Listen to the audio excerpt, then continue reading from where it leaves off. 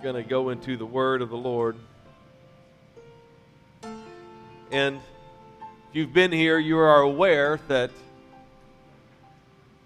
we have been in a series in the book of Daniel for the past 6 weeks, and now this is the 7th week of our excursus into the book of Daniel.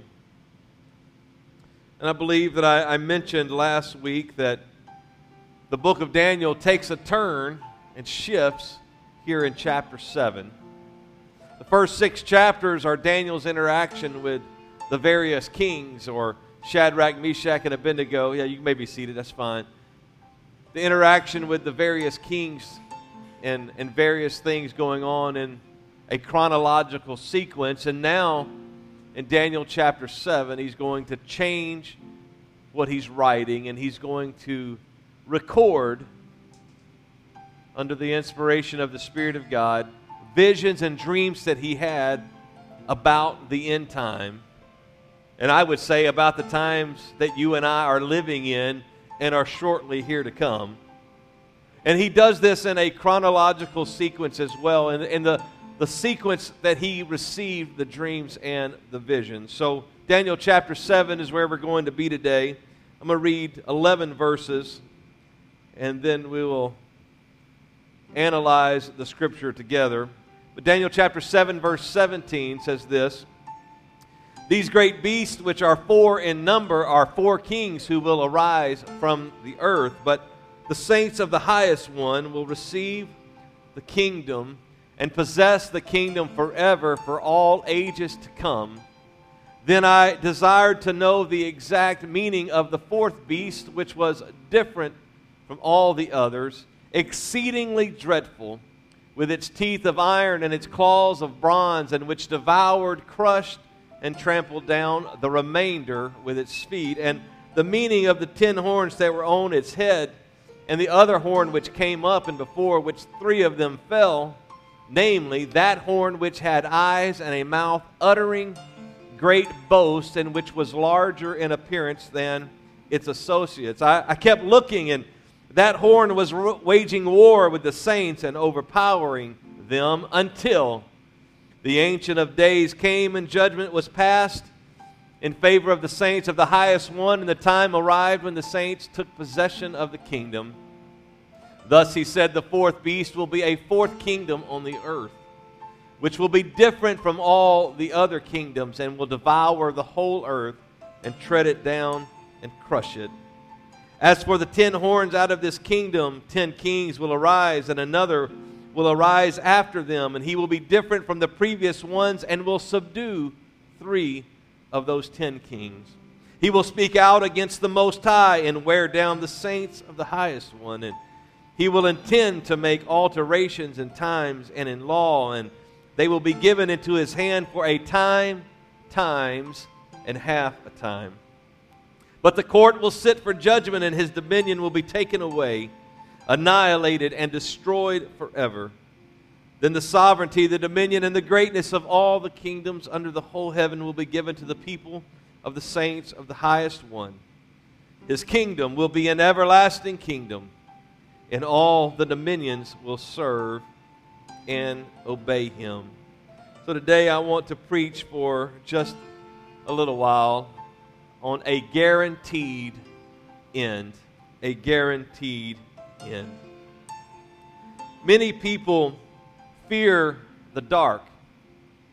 I don't know that I've ever feared the dark, but I have feared what was in the dark that I couldn't see, or what was in the dark that I imagined was there but wasn't really there. Anybody afraid of the dark when you were growing up? Anybody still afraid of the dark? Anybody still afraid of what might be in the dark? I probably told you this before, man. When I would go into an empty house, I'd come home by myself when I was a kid or whatever, or if I was there. I would talk really loudly, assuming that by talking, whoever might be there was going to flee and run off, and they'd be more scared of me. They were more scared of me than I was of them. I don't know if that ever worked, but I never found anybody in the house, so it absolutely had to work, right? But the reality is that people aren't really afraid of the dark per se. They're afraid of the unknown, because you don't know what you can't see. You don't know what's there that you can't see. And it might not be anything dangerous. It could just be a toy that somebody left and you step on. Have you ever stepped on something going barefoot through the house in the middle of the night? Man, that's not good. So it's that fear of the unknown, and people are afraid of the future because it is unknown for most of them. None of us know what's going to happen tomorrow. None of us know what's going to happen next week. I have plans next week. I will be actually this coming week. We're leaving tomorrow for Indianapolis, and we'll be there until Saturday, and we'll come back. We'll be out of town for a conference all week, and I've got plans. But the reality is I have no idea what's going to take place. I don't know what's going to take place between now and my scheduled departure tomorrow, and if I'll even go tomorrow. I'm just planning, but it's unknown because it's in the future. The reality is that with God, the future is the present. And maybe even the future is like the past to Him because He sees the end from the beginning. And so He gives us glimpses of what's coming in our future. But to Him, it's like it's already happened. That God is not in this choose-your-own-adventure idea. Anybody ever read those choose-your-own-adventure books? You get to a certain place in the book, and then it asks you, do you want to do this, this, or this? And depending on your answer, you go to a certain page. And you start down that path, and then you realize you chose the wrong thing because you die about 2 pages later. You're like, man, let's choose a different adventure. And you go back and you choose a different path. Anybody ever done that? Are you familiar with those books? You have missed out. I'm just going to encourage you. Go out and buy some choose-your-own-adventure books. That'll change your life. But here's the reality for you and I. We can choose our own adventure. We can choose to follow Jesus Christ and have a guaranteed end that is with Him forever. Or we can choose a different path that will leave us wishing we had made a different choice. There are only 2 choices in our lives today, and that is to either follow Jesus or not follow Jesus. One is going to be a glorious ending. The other is going to be the antithesis or the opposite of that. So let's look at Daniel chapter 7 in this understanding of we have a guaranteed end, and there is not only a guaranteed end for us, but there is a guaranteed end for every being that is in existence today. The question is, what is the destination of those who serve God, and what is the destination of those who do not serve God? We get a glimpse of that in Daniel chapter 7. And understand this, Daniel chapters 7 through 12 are one of the largest Old Testament sections about the end time. And I'm not going to dwell in and go into all of the ins and outs and the interpretation of every piece of Daniel 7 or 8 or 9 or 10 or 11 or 12. I'm not going to go into that in detail. If you're interested in that, see me and we can do a Bible study. I've got Bible studies I could show you. I've got Bible studies we could do. We can talk about the details of that and the imagery that is being seen. But I want to look at this, and I'll bring a little bit of that in, but it's not going to be an exhaustive look. But when it comes to the time of the end, the first thing that we need to know is this, is that God knows the nations who will be in existence at the time of the end. He knows the nations that are going to be around at the end of the age. And let me, as I'm saying the end times or end of the age, or you may have heard the word eschatology. So let me slow down just a moment and explain those words to you. Specifically, eschatology. If you notice, the word eschatology has the O-L-O-G-Y at the end of it. If you were to study biology, it's the study of life, or bio. The word for life. And so the study of life. And so eschatology is the study of the eschaton. Now you say, what is eschaton? Well, I'm glad you asked. Eschaton is the Greek word that means last things.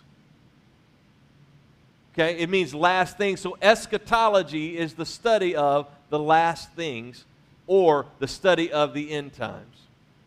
A lot of times people use various phrases interchangeably: end times, or eschatology, or end of the age, or end of the world. Sometimes they'll even throw in eternity and use all of those as interchangeable terms. Now, they're not necessarily interchangeable terms, but all of them roughly are describing the time right up before Jesus comes the second time and establishes his kingdom here on earth. So what we're looking at is a period of time right before the second coming. And our text will address a little bit of that second coming. And once again, because we have 6 chapters we're going to go through, I'm not going to go into detail. I'm going to let you piece it together as we go through the various visions that Daniel has. But understand this, that the God who knows all things, the God who knows the end from the beginning and he sees all of that, he obviously knows the nations that are going to be in existence at the time of his second coming. Stands to reason, if he can see the future, he knows all of this. And he describes those nations earlier in Daniel chapter 7, verses 3 through 8. And I'm not going to read all of that. I'm going to try to hurry through this. But just to kind of give you an example of an understanding, he describes 4 beasts total. We read about the 4th beast, but the first 3 beasts that he sees, Daniel sees in his vision, he says they're rising up out of the sea. Now, the sea doesn't necessarily mean the sea, but it just means they're coming out of the earth, or the humanity of the earth. And he sees a lion with eagle's wings. He sees a bear that is laying on his side, and it's got 3 ribs in its mouth. And he sees a leopard with 4 heads, and it's got 4 wings of a bird on its back. And people have, for centuries, tried to understand what these mean and trying to figure out what nations that these could represent. I would tell you, though, that what is clear is that these nations are going to be in existence at the time of the second coming of Jesus Christ.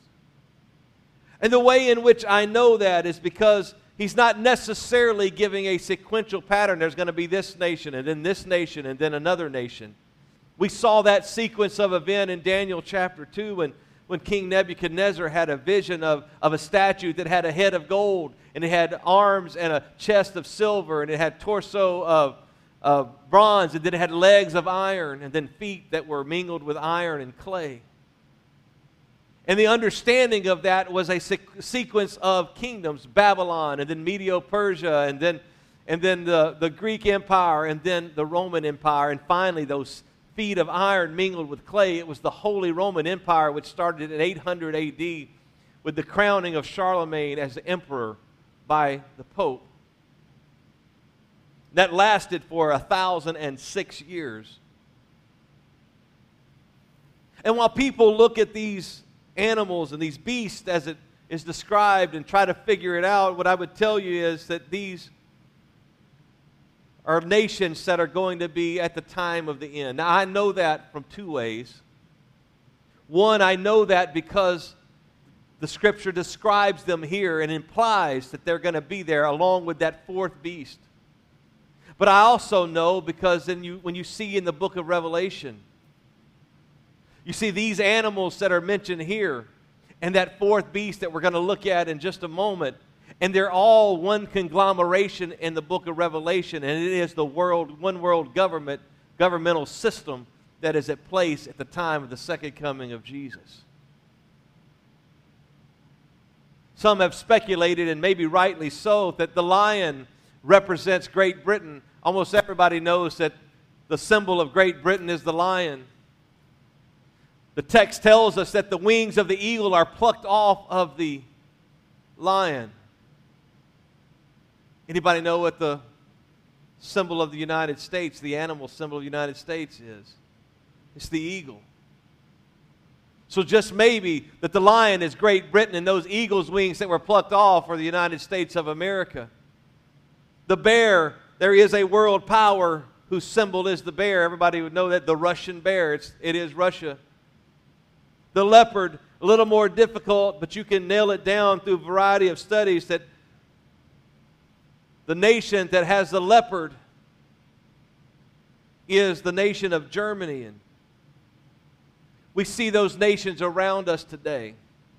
But even if we didn't see those nations around us, and even if we couldn't pinpoint those, what I would tell you is when we look around us and we look at the signs of the times, as they say, we are getting close to the second coming of Jesus Christ. We're getting close to this wrapping all up. And God gave Daniel over in 550 BC, he gave him a vision of all of this. Some 2,500 years ago, he saw the nations that will be in existence at the time of the end. Daniel's not too bothered by the first three beasts, but this fourth beast, it really bothers him. He can't understand it. In fact, he doesn't have language to describe the beast. It defies any kind of beast in the animal kingdom that he's ever seen. He's seen a lion, and he's seen a bear, and he's seen a leopard, and he's like, man, this beast was like that, but the fourth beast, he's like, man, I don't know, I've never seen anything like that. And so he inquires and wants to know, what does this beast mean? Most people will tell you, regardless of how they interpret the first three beasts, and where they put those first three beasts in the human government timeline, that this last beast is unquestionably a beast that is in existence at the time of the end.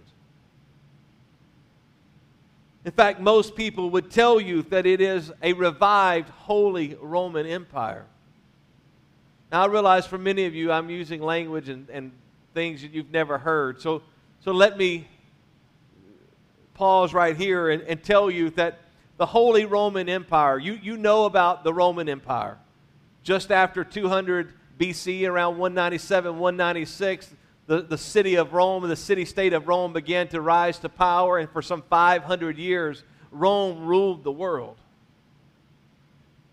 But then around 300, in the 300s AD, Rome's power began to wane, and the Vandals came in, and the Goths came in, and Rome lost its power. But then, as Rome lost its political power, rising up in Rome was the Roman Catholic Church, that started ultimately with the Bishop of Rome being the first among equals, and then finally he rose to be called the Pope, and he was the head of the Roman Church. And as the Church of Rome began to spread, Roman Catholicism began to spread. It had a lot of power, because when Constantine became emperor of Rome, he made Catholicism the state religion. It was the religion of the empire. So everywhere Rome had been in control, Catholicism reigned. And so the power of the church was still at work.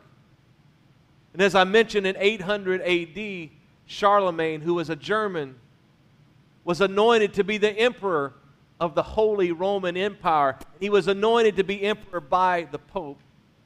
So the Holy Roman Empire differs from the Roman Empire, which was a purely political and governmental type of system, to a system that was both church and state.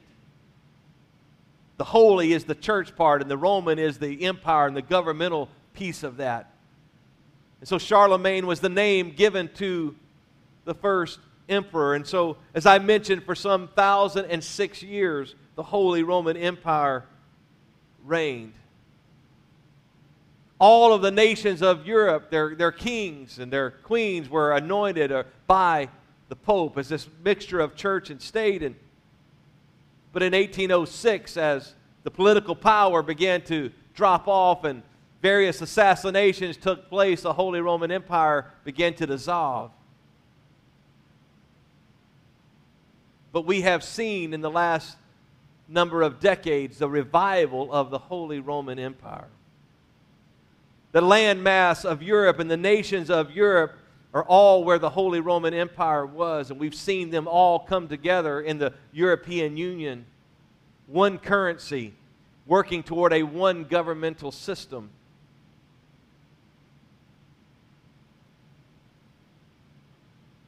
But regardless of whether you think that is it or not, almost everyone will tell you as they interpret the Scripture and they analyze the Scripture that this fourth beast, whatever and whenever, is going to be a revival of the Holy Roman Empire.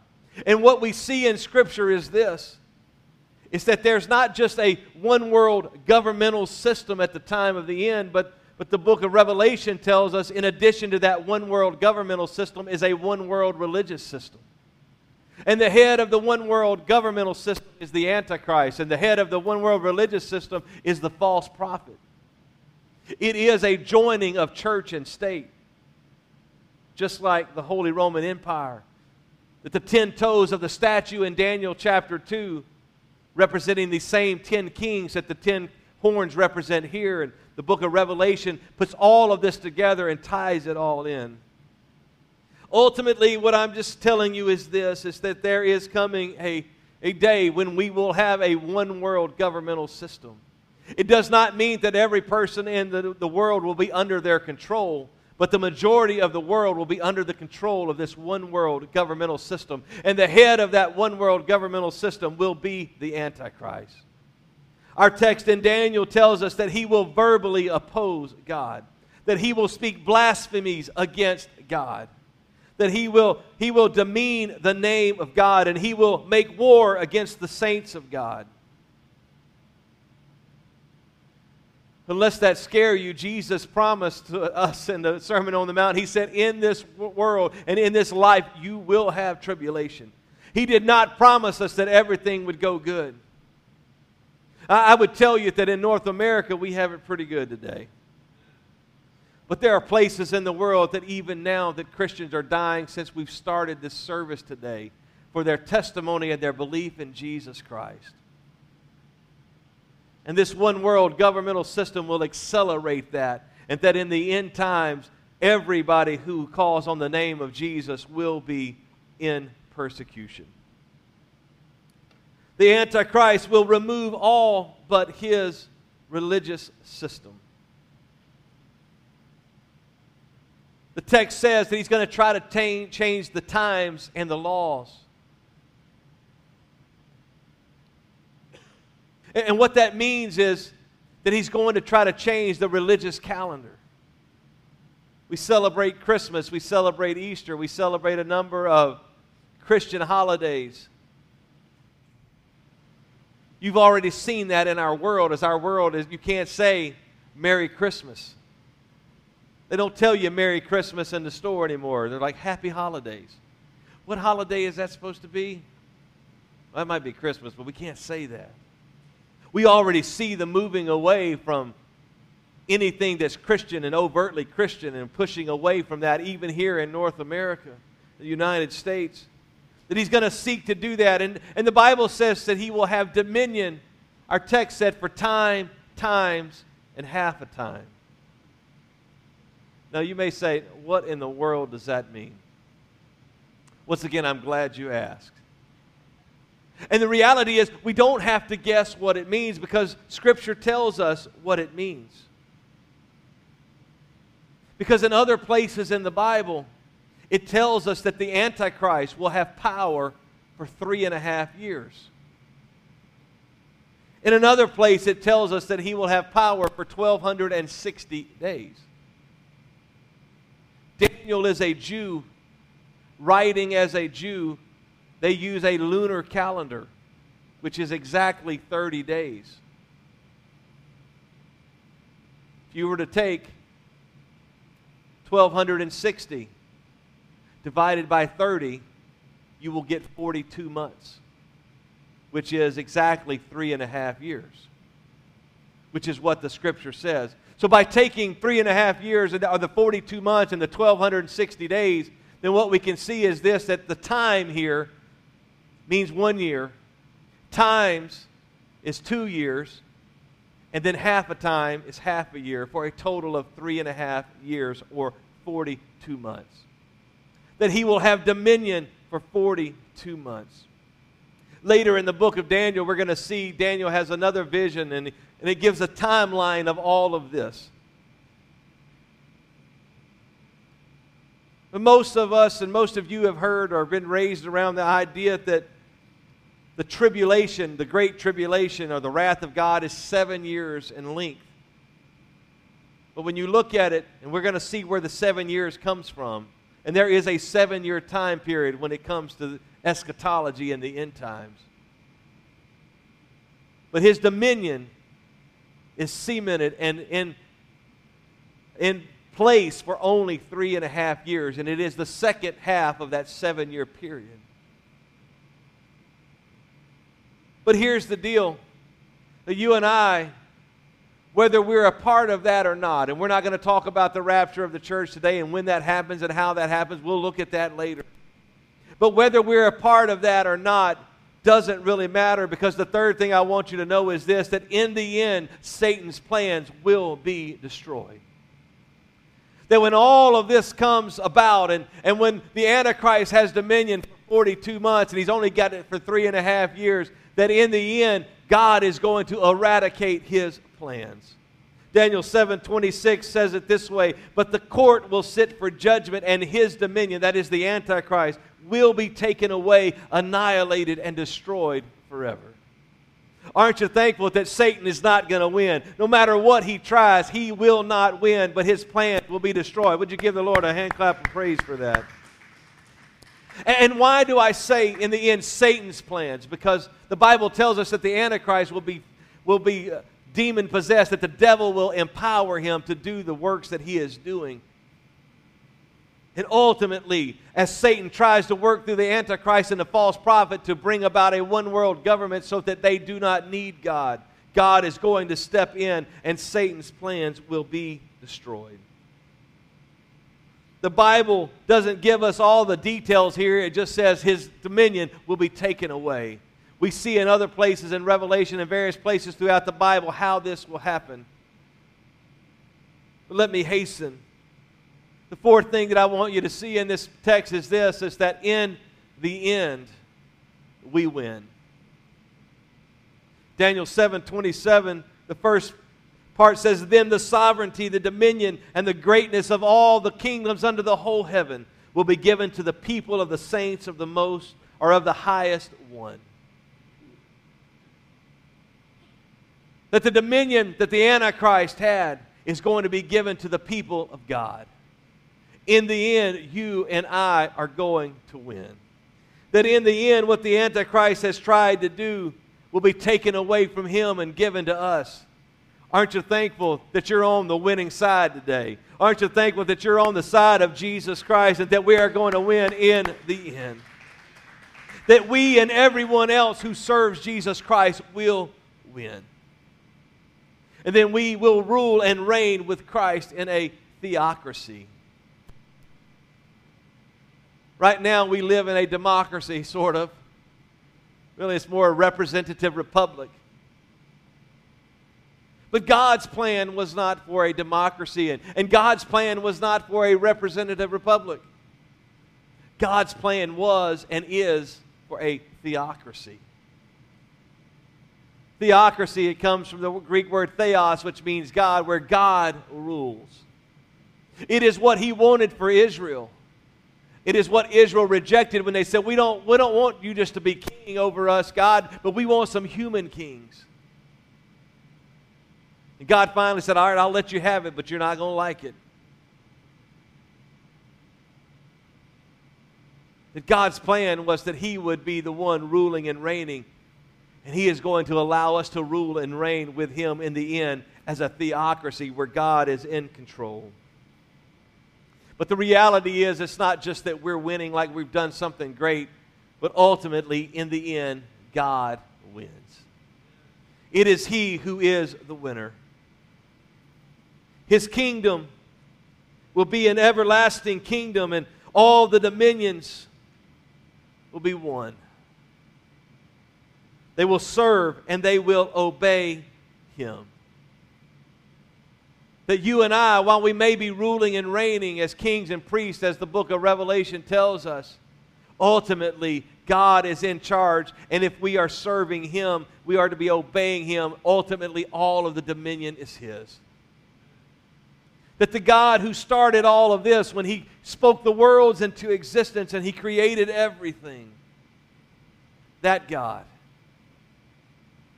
whose power was usurped and whose authority was usurped, and when Adam and Eve sinned and when Satan decided to rebel in heaven, that at the end of it all, God's kingdom will be the only thing left.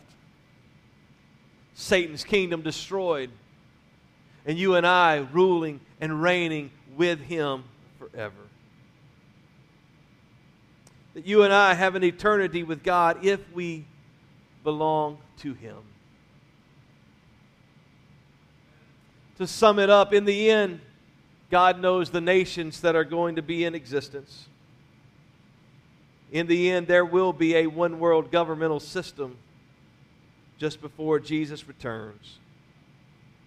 But ultimately, in the end, Satan's plans will be destroyed and we will win and God will win. But you and I only win if we're on His side. Not because we have any power, not because we have anything great to offer, but we only win because we are on His side. So how do we ensure that we are on God's side? I referenced it earlier.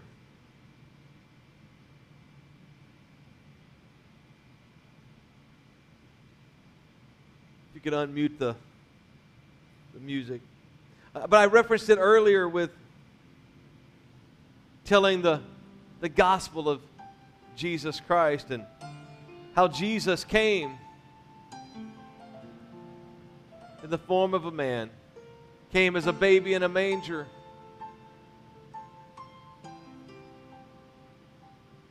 lived a perfect, sinless life,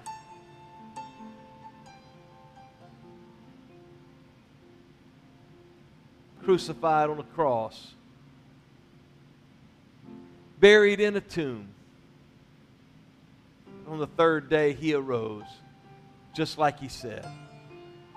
When He told them, He said, destroy this temple, and in 3 days I will raise it up. They didn't know what He was talking about, but He was talking about His own body that was going to be 3 days in the grave, that He would raise it up. And the beauty of the gospel is how it all fits together. That it's not just disjointed pieces, disjointed elements, and we get to try to figure it out. When Peter preaches the first sermon, the birth of the church in Acts chapter 2, right after they had been filled with the promise and the power of the Holy Spirit that Jesus kept telling them was coming. Acts chapter 2 starts with that fulfillment of the promise. It says it this way: when the day of Pentecost was fully come, they're all with one accord in one house. Suddenly there came a sound from heaven as of a rushing mighty wind, and it filled all the house where they were sitting. There appeared unto them cloven tongues like as a fire, and it set upon each of them. They were all filled with the Holy Spirit and began to speak with other tongues as the Spirit gave them utterance. They had been waiting for the promise. Jesus told Nicodemus all the way back in John 3, He said the promise is coming, but even before that, John the Baptist had said, I'll baptize you with water, but He who's coming after me is going to baptize you with the Holy Spirit and with fire, whose shoes I am not even worthy to unloose. And Jesus, when He's talking to Nicodemus, says you got to be filled with the Spirit. You got to be born of the Spirit. And He uses the term, the language of wind there. He said the wind blows where it wants to. You can hear the sound thereof, but you can't see where it's coming from and where it's going. So is everyone who is born of the Spirit. John chapter 7. But this spake He of the Spirit, which they that believed on Him should receive. But the Holy Spirit was not yet given, because Jesus was not yet glorified. John 7 tells us that the Spirit can't come in that way of salvation until after Jesus is glorified. In case you don't know, He is glorified not at the cross. He's not even glorified at the resurrection. He's not glorified until His ascension, where He sits at the right hand of the Father. Which is why in John 10 and John 14 and John 16, He keeps saying, the Spirit is coming, I've got to go away. Oh, it's for your benefit that I go away, because if I don't go away, then the Spirit's not going to come. But if I go away, I will not leave you comfortless, but I will come to you. The Spirit's going to come. Can't happen yet, but it's coming. There's coming a time when the Spirit's going to come. At the end of Luke, he says, you got to go and wait. Acts chapter 1, he says, stay in Jerusalem. Don't leave until you receive the promise of the Father. What's the promise? It's that infilling of the Spirit that He's been saying was coming. I'm getting ready to ascend, and when I do, it's now going to be time for you to do it, to receive that infilling of the Spirit. But don't wait, or don't leave Jerusalem until it happens. In Acts chapter 2, and I just quoted it to you, it happened where the Spirit comes. Just like he made that analogy in John chapter 3 that the wind blows where it wants to. It's like a sound of a mighty rushing wind. And just like John the Baptist said, He's going to baptize you with the Holy Spirit and with fire. Cloven tongues like as a fire set upon each of them. It's the only time we see those two elements in the rest of Scripture when people are filled with the Spirit. But what we see every time that the Bible describes the infilling of the Spirit and tells us what happens, they speak in another language that they do not know and they have not learned, but under the inspiration of the Spirit they speak. But I tell you all of that, and I took longer than I anticipated to do it, but to understand that the gospel of Jesus Christ is the death, the burial, the resurrection. And when Peter stands up after just receiving the infilling of the Spirit, and he's preaching a message, and his message brings conviction, and the people ask him, if they were pricked, the Bible says they were pricked or cut to their heart, and they said to Peter and the rest of the apostles, men and brethren, what shall we do? He said, repent. Be baptized in the name of Jesus Christ for the remission of sins, and you shall receive the gift of the Holy Spirit. See, repentance is like that death that Jesus died on the cross. We follow Him in His death where we die to ourselves.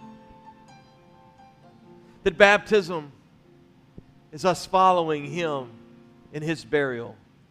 As Peter said, we are buried with Him in baptism.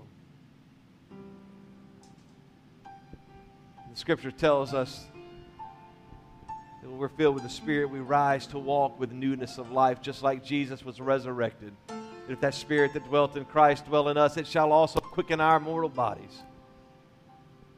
And speaking of those end times, and we which are alive and remain shall be caught up together to meet the Lord in the air, and so shall we ever be with the Lord. It is a beautiful plan that the Bible all fits together.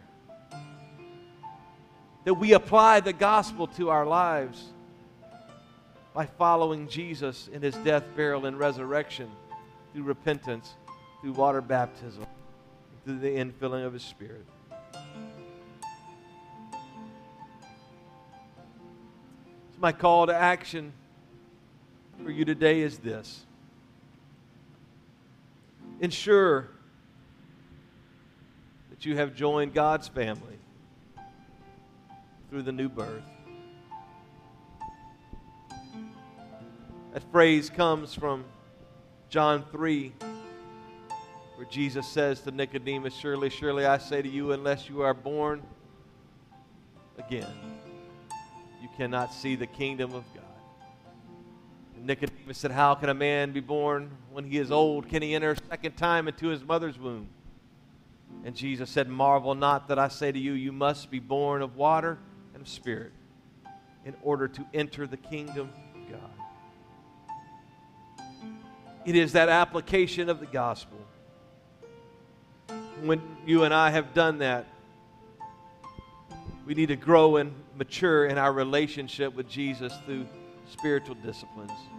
Spending time in His Word and spending time in prayer and spending time with His people and spending time sharing the gospel of Jesus Christ. Here's some information. Siri wants to get in on it.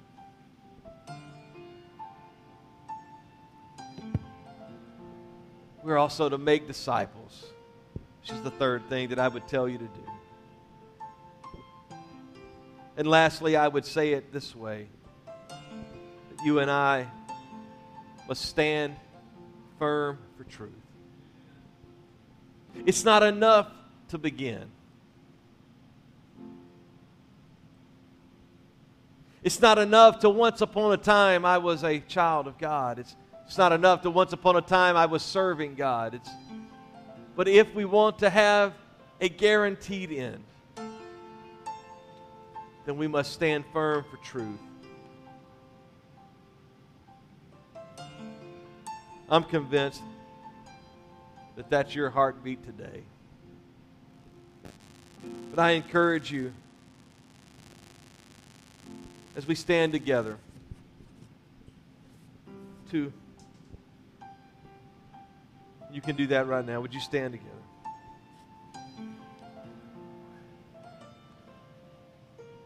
As we get ready to sing, would you just lift your voice to the Lord, and would you talk to Him right now? And would you ask Him to be at work in you, that you would stand firm in spite of the opposition, in spite of the trouble, in spite of the tribulation that may come? Would you do that right now? Would you talk to the Lord? God, we love you. We praise and adore you today. God, we want your Spirit to be at work in us. God, thank you for your salvation. Thank you for who you are. Thank you for the salvation plan that you have given us, that you have called us to be your people. You have called us to be in relationship with you. Lord, we worship you. We adore you. We magnify your name. God, there's nobody like you today. There's nobody like you today. You are an awesome God. You are an awesome God. Lord, I pray today that the power of your Spirit would draw us to you, and that we would remain close to you, that we would remain committed to you, that we would remain faithful to you, that we would stand firm in the middle of any opposition today. Thank you for your goodness, Lord. Thank you for your presence and your power. We thank you for what you have done on the cross that would guarantee that we have an end with you.